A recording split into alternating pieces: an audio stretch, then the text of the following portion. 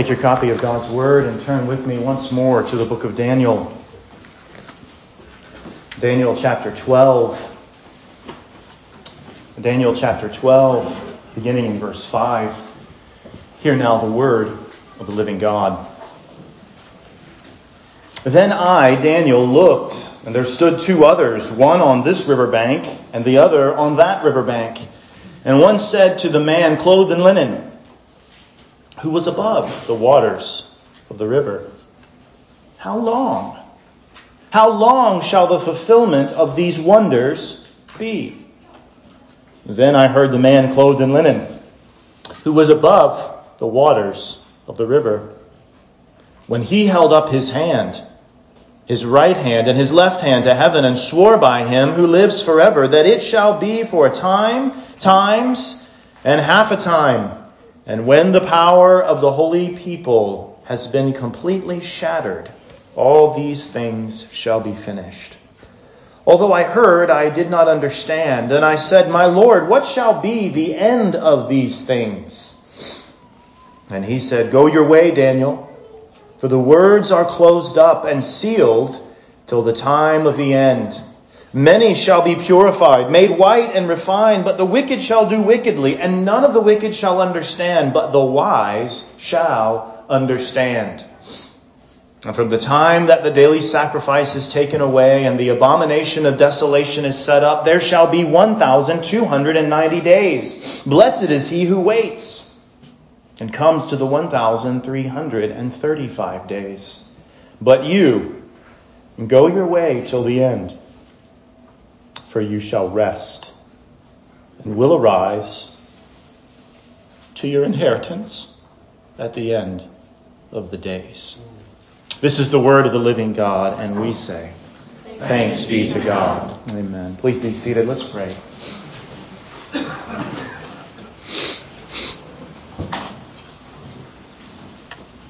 Lord, now is the appointed hour for we, your people, to sit beneath your word.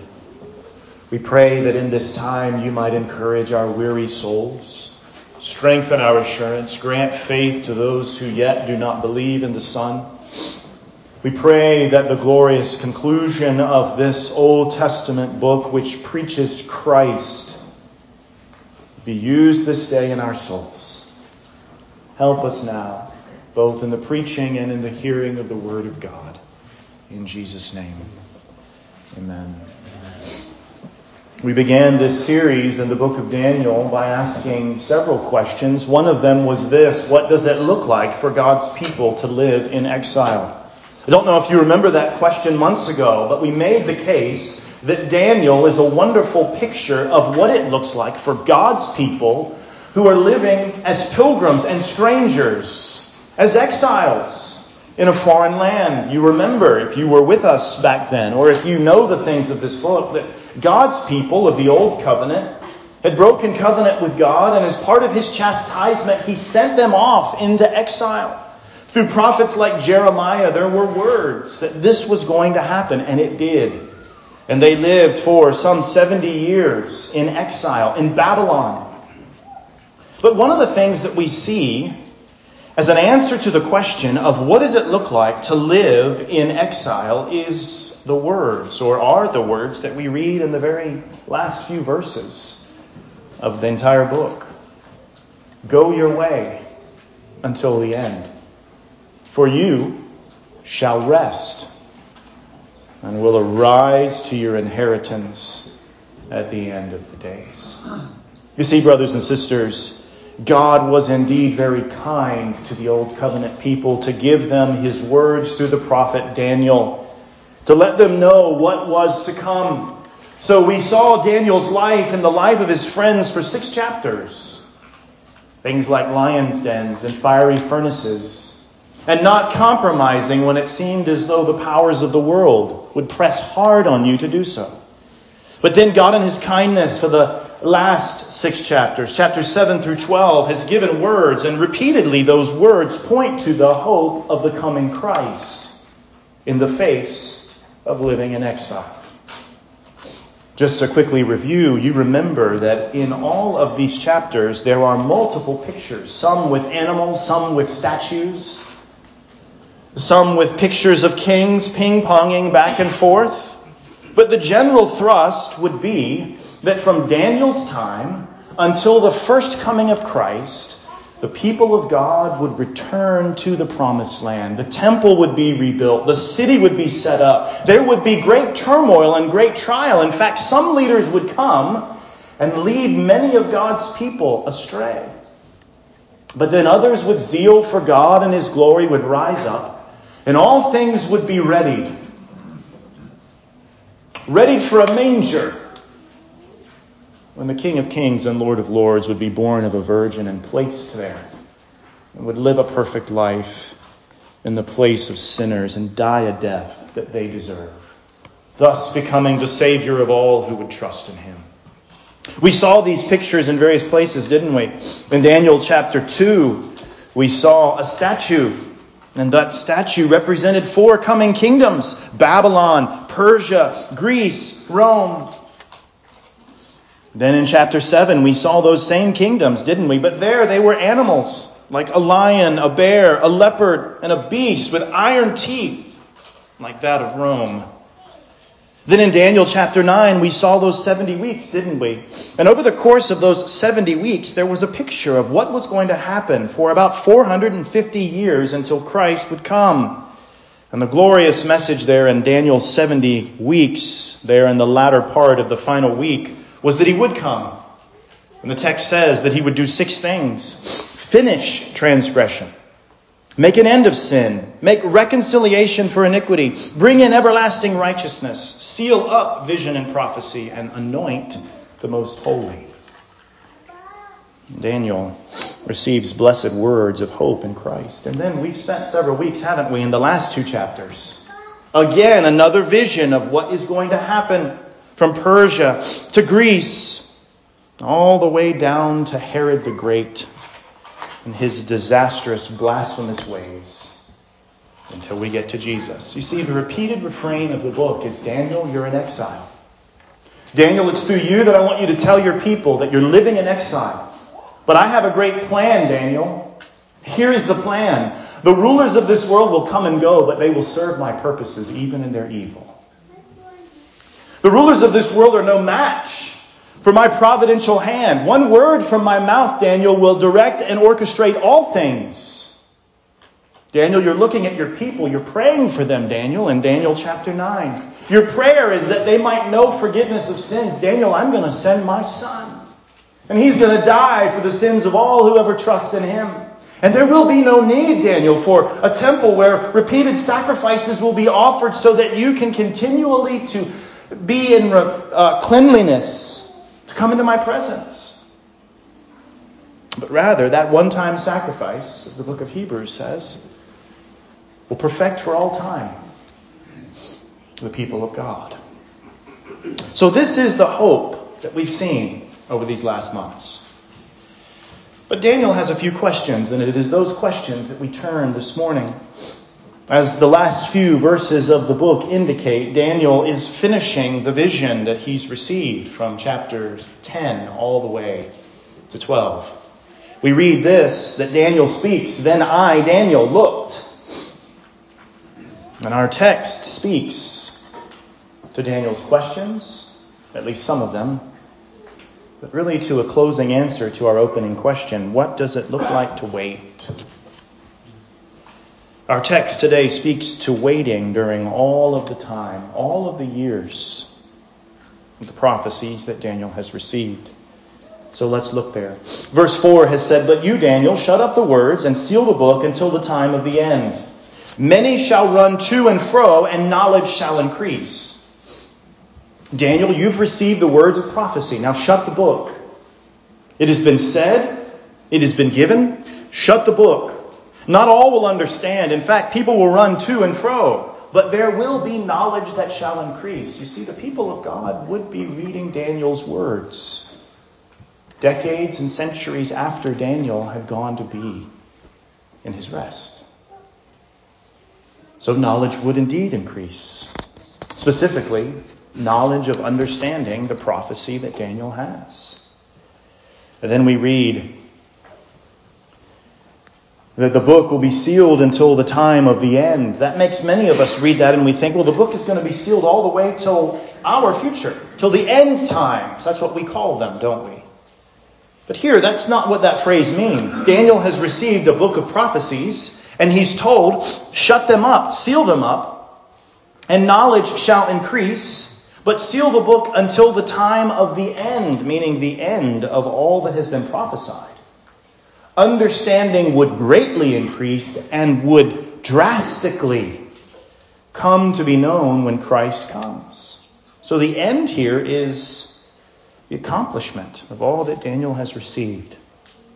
Then in verse 5, Daniel says, I looked and there stood two others, one on this riverbank and the other on that riverbank. We've seen angelic beings, creatures throughout this latter half of Daniel. Perhaps one of these is Gabriel.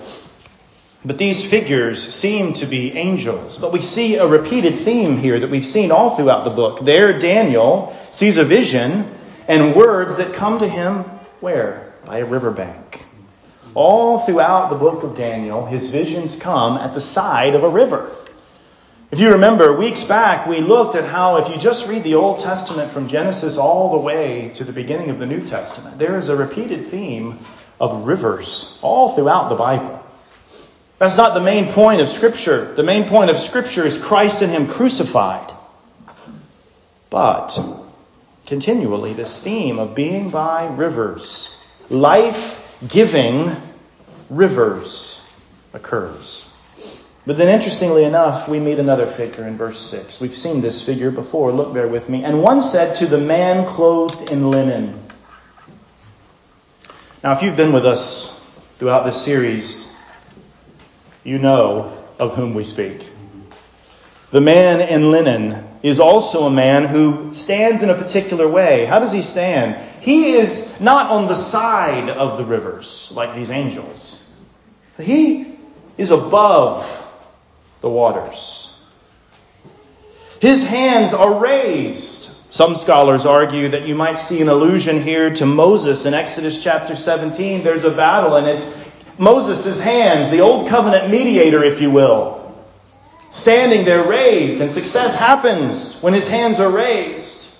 There is no one raising the hands of the man in linen. He raises his own hands. This is Christ, and it's to Him that the questions are asked. Any number of individuals could be read here, but let me just read to you the words of the Puritan Matthew Henry on this passage. This is what he says, quote, to whom this question was put, to the man clothed in linen, of whom we've read before, Daniel 10, verse 5. To Christ, our great high priest, who was above upon the waters of the river, and whose spokesman or interpreter, the angel Gabriel, had all this while been. This river was Hiddekel, Daniel 10:4. The same with Tigris, the place whereabout many of the events prophesied of would happen. There, therefore, is the scene laid. Hiddekel, that's the river, boys and girls, was mentioned as one of the rivers that watered the Garden of Eden. Fitly, therefore, does Christ stand upon that river, for by Him the trees in the paradise of God are watered. Waters signify people, and so His standing upon the waters denotes His dominion over all. He sits upon the flood, Psalm 29:10. He treads upon the waters of the sea, Job 9:8. And Christ, to show that this was He in the days of His flesh, walked upon the waters, Matthew 14:25. He was above the waters of the river. So some read it. He appeared in the air over the river. End quote. You see, Matthew Henry puts his finger on a pattern that we see, a picture of Christ. But this is Christ. And the text says, and one said to the man clothed in linen who was above the waters of the river. And then take note, many of you know how to ask this question based on your current circumstances. How long?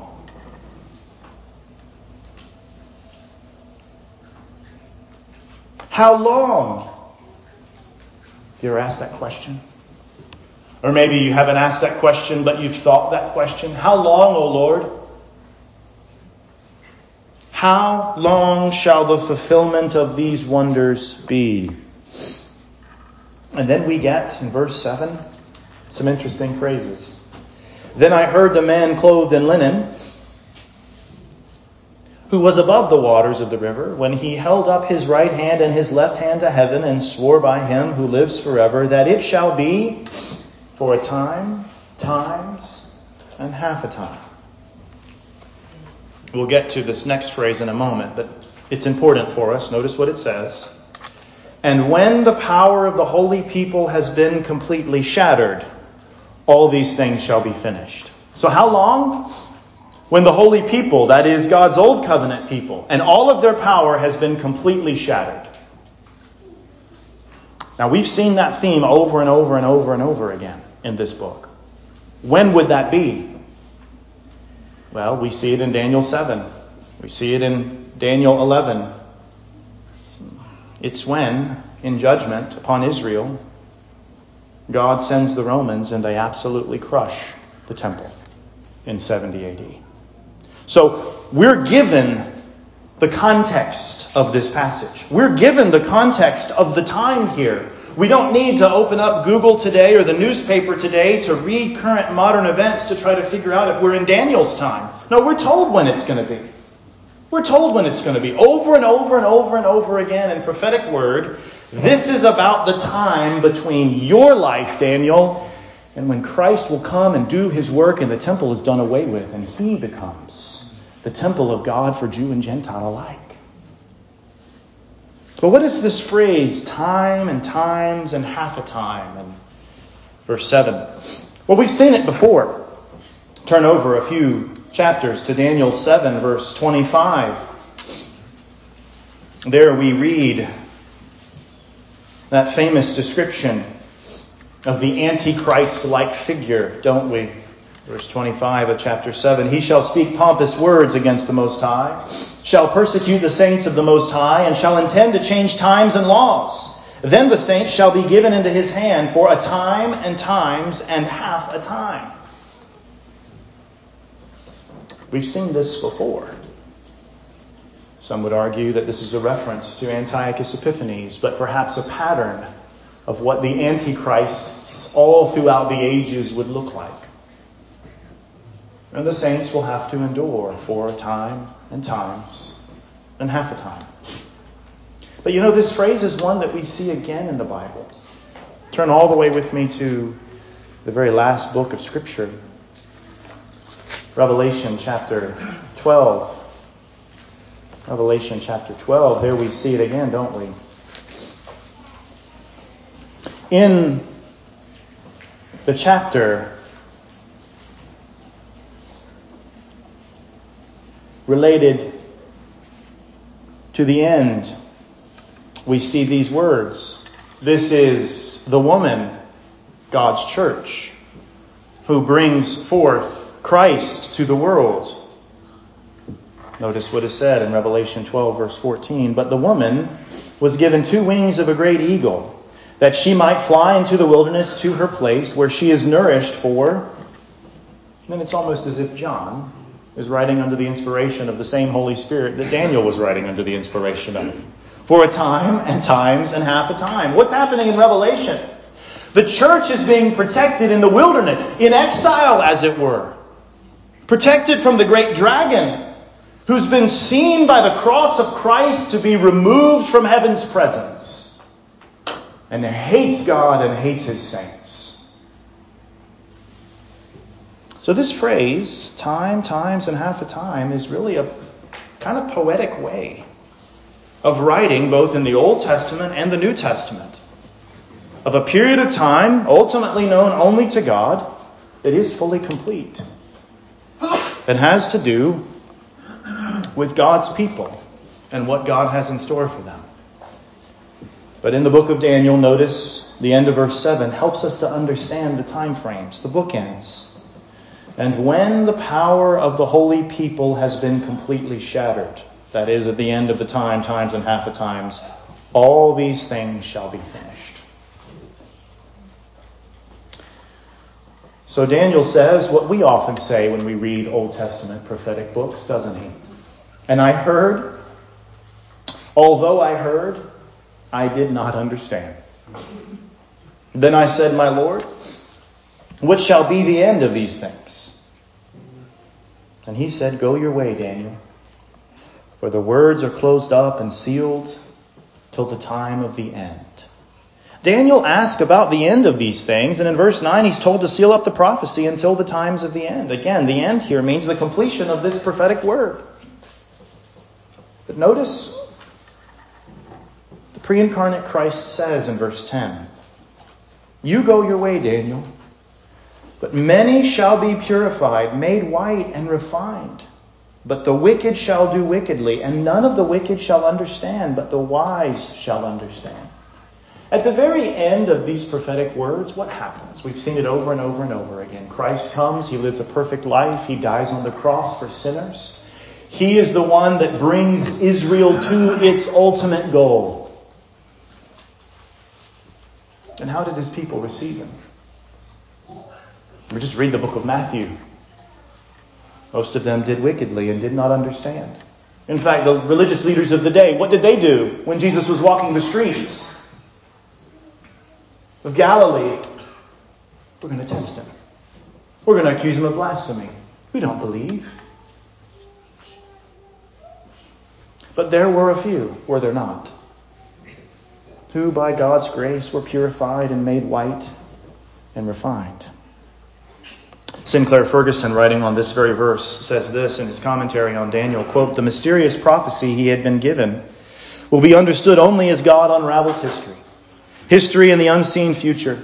The important thing for Daniel to know is that the Lord's people will be purified and refined through these events, whereas those committed to the destruction of God's influence will harden their hearts even more and remain in their wickedness. Despite their worldly wisdom, they will not understand God's ways.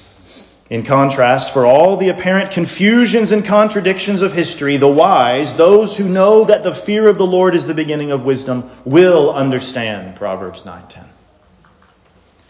They know that if God is for them, nothing can ultimately be against them. He works everything together for the good of those who love him, Romans 8:28. The assurance that God has a purpose, that he uses the sufferings of his people to fulfill it, is all we need to know in order to trust him fully. End quote. Go your way, Daniel. But in the midst of all of this prophetic unfolding over the next 500 years, as kings come and go, as they battle one another, as it seems as though the work of rebuilding the temple is faltering, when you see the horn come and for 3.5 years do blasphemous things in the temple, Daniel, in the midst of all of these things, I am purifying and refining my people, and I'm clothing them in white righteous robes purchased by my Son.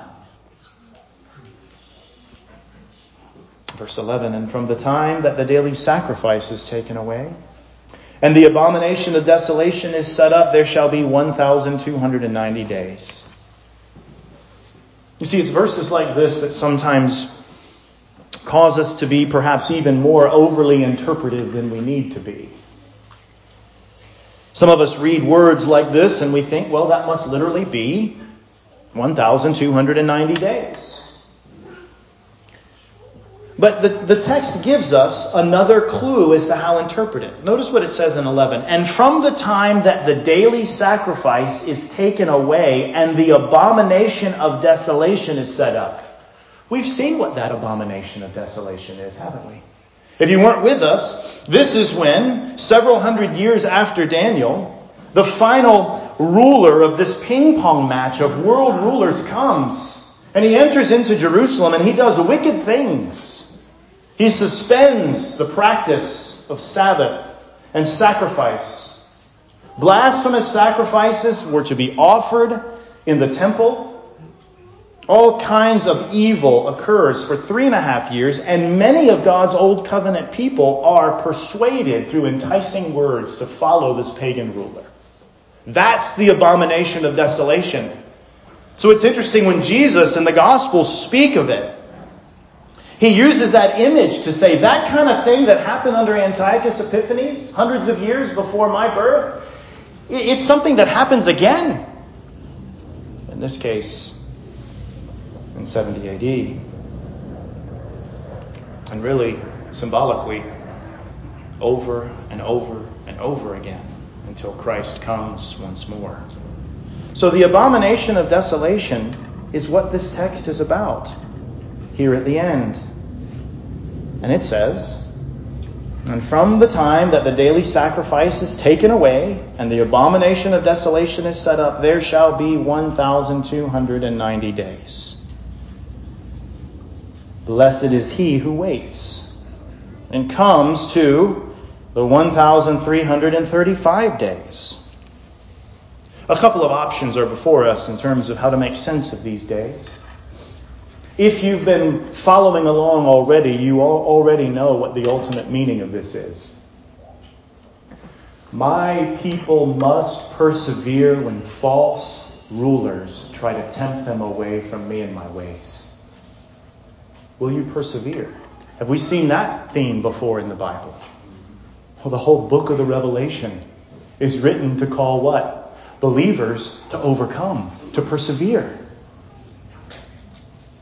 But these days could be interpreted in several ways. Here's one option. If you count the days, literally, it could be 3.5 years of time of Antiochus Epiphanes' blasphemies. And the one blessed is the one making it through that time and past it. That's one way to interpret that number.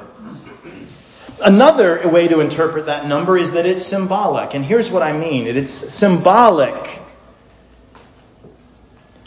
in the way that it's a figure that has meaning. For instance, 1,290 days is 430 times 3. What was 430? Well, it was the time that Israel was in the wilderness. This kind of symbolism is used in Ezekiel 4, verses 4 through 6. Same number, as a matter of fact. Turn over to Ezekiel 4. You remember that the prophet Ezekiel was told to lay down for a certain number of days. Ezekiel 4:4, "Lie on your left side and lay the iniquity of the house of Israel upon it. According to the number of the days that you lie on it, you shall bear their iniquity. For I have laid on you the years of their iniquity according to the number of the days, 390 days. So you shall bear the iniquity of the house of Israel. And when you have completed them, lie on your right side. Then you shall bear the iniquity of the house of Judah 40 days. Last time I checked, 390 plus 40 is 430. So you see, there are ways that the living God uses certain numbers as themes, as symbols, not necessarily meant to be interpreted exactly the way that we use those words today. Haven't we seen that with Daniel's weeks already? But what is this extra 45 days? There's another number, isn't there? There's 1290, and then there's 1,335. This is likely a picture of making it past 1,290 days. An extra 45 days. Another biblical commentator, Dale Ralph Davis, writes these words, quote, "According to verse 11, the 1,290 days are a time in which true worship is repressed and believers would be under pressure to engage in perverted worship. Hence, it is likely a time of intense suffering when faithfulness will come at immense cost. The most notable characteristic of the numeral 1,335 is that it is longer than 1290. If then one makes it to the 1,335 days, he or she has outlasted the 1290. Such persons have endured. They outlast the pressure, the persecution, the pain. They have gone through and beyond the trouble." End quote. See, in writings about things that are to come, numbers often have symbolic meaning. And it's very challenging for us to want to try to figure out exactly what all of these numbers mean. But let's not lose the larger principle or the larger forest for the trees. The call is clear. If you put all the prophetic words together, Daniel, part of what's going to happen is that there is going to come a great blasphemous ruler, and he's going to try to draw people away. He's going to pervert the worship of the living God, and not all will endure. But some will, and they will be refined. And they will be the ones clothed in white. Days are often used in a prophetic work of the future, very figuratively. We won't turn there, but you can see this even in the book of the Revelation. Revelation 11:3, Revelation 12:6. Verse 12 then helps us. Blessed is he who waits. And then the final word of the entire book. But you go your way till the end, for you shall rest and will arise to your inheritance at the end of days. What are we to do at the end of the book of Daniel? We know what happens, don't we? We could look at history and see that everything that the Lord God prophesied in Daniel 11 and 12 happened. That Herod ultimately in a rage received disturbing news from the east. Hey, we have come from the east. We've seen the star of the King of the Jews and we've come to worship him. What does Herod do? There will be no king here but me. So he kills all the boys that he can get his hands on in a particular region, but he doesn't wipe out the seed of Genesis 3:15, does he? Christ comes. All of it happened. But as we move towards closing our time for now in this book, I think with these verses here, there are several ways we can apply this text. The first is this: God gives his people hopeful promises in his kindness. You have to really zoom out, to use the phrase that we've been using throughout our journey. You have to really zoom out to see this one. Daniel and his people were in exile. They were facing very difficult providences. It seemed as though there were very few people that were living for the living God. Later, towards the end of Daniel's life, there seems to be hope. People are returning, but again he receives news that the progress on the wall and the temple, it's stalling. There are persecutors. Imagine Daniel's life. Living faithfully for the God that he loves, most of his life experiencing the back and forth of crazy kings, receiving hopeful words of what is to come, and then constantly hearing things that would cause one to wonder about whether God's people really will endure to the end. God gives Daniel, God gives us, his people, hopeful promises in the midst of all things because of his kindness. God was kind to Daniel and the Old Covenant people. God gave them promising words over and over and over and over again. This is my plan. I'm in control. I answer your prayers about your people. Some of those words were very difficult to read for the people, or perhaps to receive in a vision for Daniel. Think about the words that Daniel got. People being led astray, people being killed, the abomination of desolation. And yet, brothers and sisters, don't we live in a time when the New Testament says many things will happen in our day that we will see? I don't mean miraculous things. I mean, the Word of God says in many of the New Testament letters that there are going to be people who walk away from the faith. That there are going to be antichrists that come. That there are going to be persecutors to the church. What does Christ say? They hated me. They will hate you. You see, even though we are not receiving Spirit-given, inspired words of Holy Scripture like Daniel, we're in a very similar situation. But the book of 1 Peter says, Christians, you are living in exile. And you will be tempted and tried for a period of time, but you will come out looking like refined gold. But Lord, what about the Antichrist? What about the persecutors? What about those who deny the faith? In the midst of all of this difficulty, God in his kindness gives us hopeful promises. Daniel is given words of prophecy to seal up. much have to do with events that would happen between his time and the first coming of Christ. But the ideas and themes we, as Christians living in 2022, can apply to our own time. We don't necessarily need to expect that another Antiochus Epiphanes will rise. But Thessalonians tells us what? There will be spirits of Antichrist. There will be others who come. And they will seek to pull God's people away. They will pervert worship. They will deny the gospel. But God in his kindness has given to us, his people, even today, hopeful promises because he is kind. He is kind. But another way to apply these is this. Number 2, God's people are purified during and by the difficult waiting.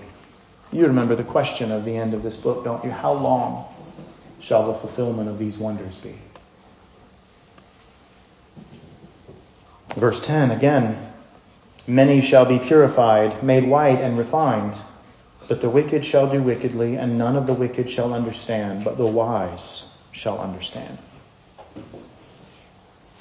As we wait for the next and final coming of Christ, we will be purified as we wait in exile.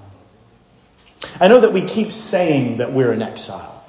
But is that a biblical idea? I'll turn over for just a moment to 1 Peter. 1 Peter.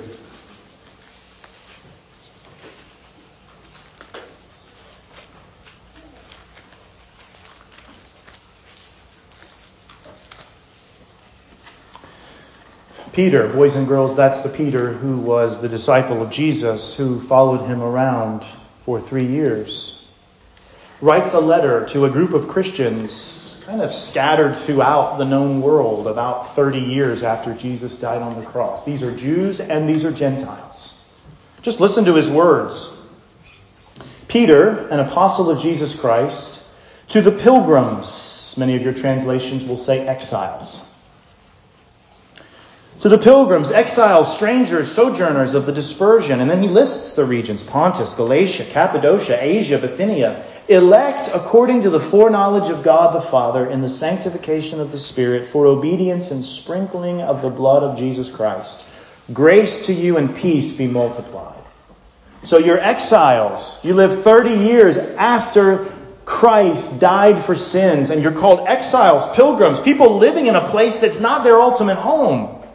And what is it going to look like for them? Well, Peter continues. Blessed be the God and Father of our Lord Jesus Christ, who according to his abundant mercy has begotten us again to a living hope through the resurrection of Jesus Christ from the dead, to an inheritance incorruptible and undefiled that does not fade away, reserved in heaven for you, who are kept by the power of God through faith for salvation, ready to be revealed in the last time. Sounds like Daniel. In this you greatly rejoice, though now for a little while, if need be, you have been grieved by various trials, that the genuineness of your faith, being much more precious than gold that perishes, though it is tested by fire, may be found to praise, honor, and glory at the revelation of Jesus Christ. Brothers and sisters, what I'm about to say, I believe, is absolutely the truth that we see in God's Word. But it is a difficult one sometimes for us to swallow.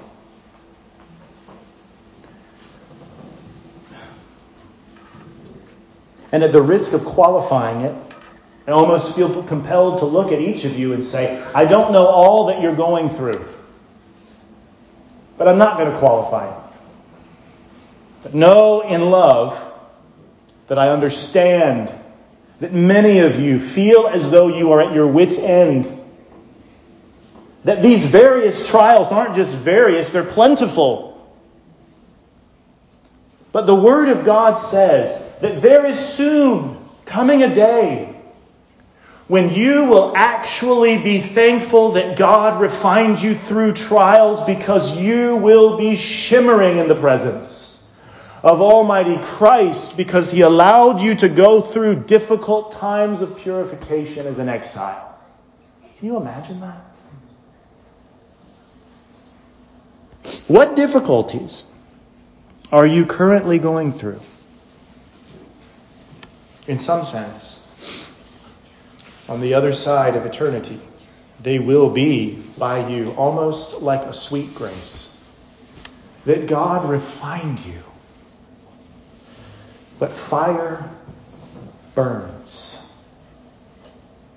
Heat is hot. And it hurts. Peter says to Gentiles after Jesus, and through Daniel we receive words regarding the old covenant people before Jesus, many shall be purified, made white and refined. But the wise shall understand. This idea of God's people being purified by the difficult waiting is something that we see here in verse 10 as well as in verse 12. Blessed is he who waits. You're waiting in the midst of trial, or many trials, but you're waiting for Christ. You're pursuing him by his grace and by his Spirit. You're not content in the midst of your trials and pain to let sin overtake you. But your life so often feels as though you can't wake up the next morning and say once more, how long, O Lord? Do you know what the Scripture says about you who waits? Here in Daniel and in the book of the Revelation. Blessed. Blessed is he who waits. Well, a third and final point as we close. God will bring his promised resurrection to those who are his. We've seen this idea of resurrection before. If you remember in Daniel chapter 12, verse 2, there was a picture of the fact that at the end of all of this prophetic word, there was going to be a new spiritual resurrection, which Christ would bring, pictured as the old covenant people coming to life. We see it in the book of Ezekiel. We see it in Daniel. And Gentiles being engrafted in with them in this new covenant work. This resurrection is a spiritual resurrection. But we also see this theme of resurrection, don't we, here at the very last verse. Daniel, go your way till the end, for you shall rest and will arise to your inheritance at the end of the days. Two potential things are going on here. Some scholars perhaps are inclined to argue, and I think there's something to this, that the old covenant people of God rested. They rested in Abraham's bosom. They were not in purgatory. They were not in a place of torment or paying for sin. But those that had faith in the coming Christ and the old covenant rested, separate from the wicked. But that when Christ came and died on a cross, and as the creed said, descended to hell not to suffer or pay for sin, but he brought with him in his ascension all of the saints of old who'd been waiting for his work to be completed. And he opened up the very gates of heaven and God's presence to them. Perhaps that's what's happening here. Daniel, go your way. Your rest will come. And at the end of these days, when Christ comes and does all that he does, you will see your inheritance. Of course, you don't even have to go that far, do you? You could simply look at this as a wonderful benediction. Daniel, you will rest. But one day you will see all of this face to face, and you will rise. Brothers and sisters, this is a word of benediction that could be given to any Christian. Go your way. In the midst of being in exile, in the midst of suffering, in the midst of trial, in the midst of the joys of God's people and the hurts as you look around the world and see news of brothers and sisters seemingly faltering and wicked rulers coming and going and wondering if God's people will stay together. Go your way. in the hope that you will soon rest. You will rest. And here is the hope that presses us all in. You will arise to your inheritance at the end of the days. What a powerful way for this book to end. Are you in Christ? Do you know him? Do you believe that he has suffered and died in your place for your sins? Are you looking for his return? Daniel's benediction then is yours. Go your way. You will rest, and one day you will rise. Let's pray. Almighty God, as we wait in exile, in your kindness you've given us words of promise, just like you did to Daniel. And we don't know every detail of history that is yet to come, but we do know that he will come. And that at the end of the days, living Christ by the word of your lips, you will send forth your angels to gather your elect from the four corners of the globe. And we will rise. And our souls will be reunited with our bodies, glorified bodies. And we will forever reign with you, living Christ, the King of kings and Lord of lords, the one over whom history has no control, for it is your story. And we pray that as we suffer in exile, perhaps increasingly, you would give us the blessed hope that you would persevere us by your Spirit. We pray all of this in Jesus' name. Amen.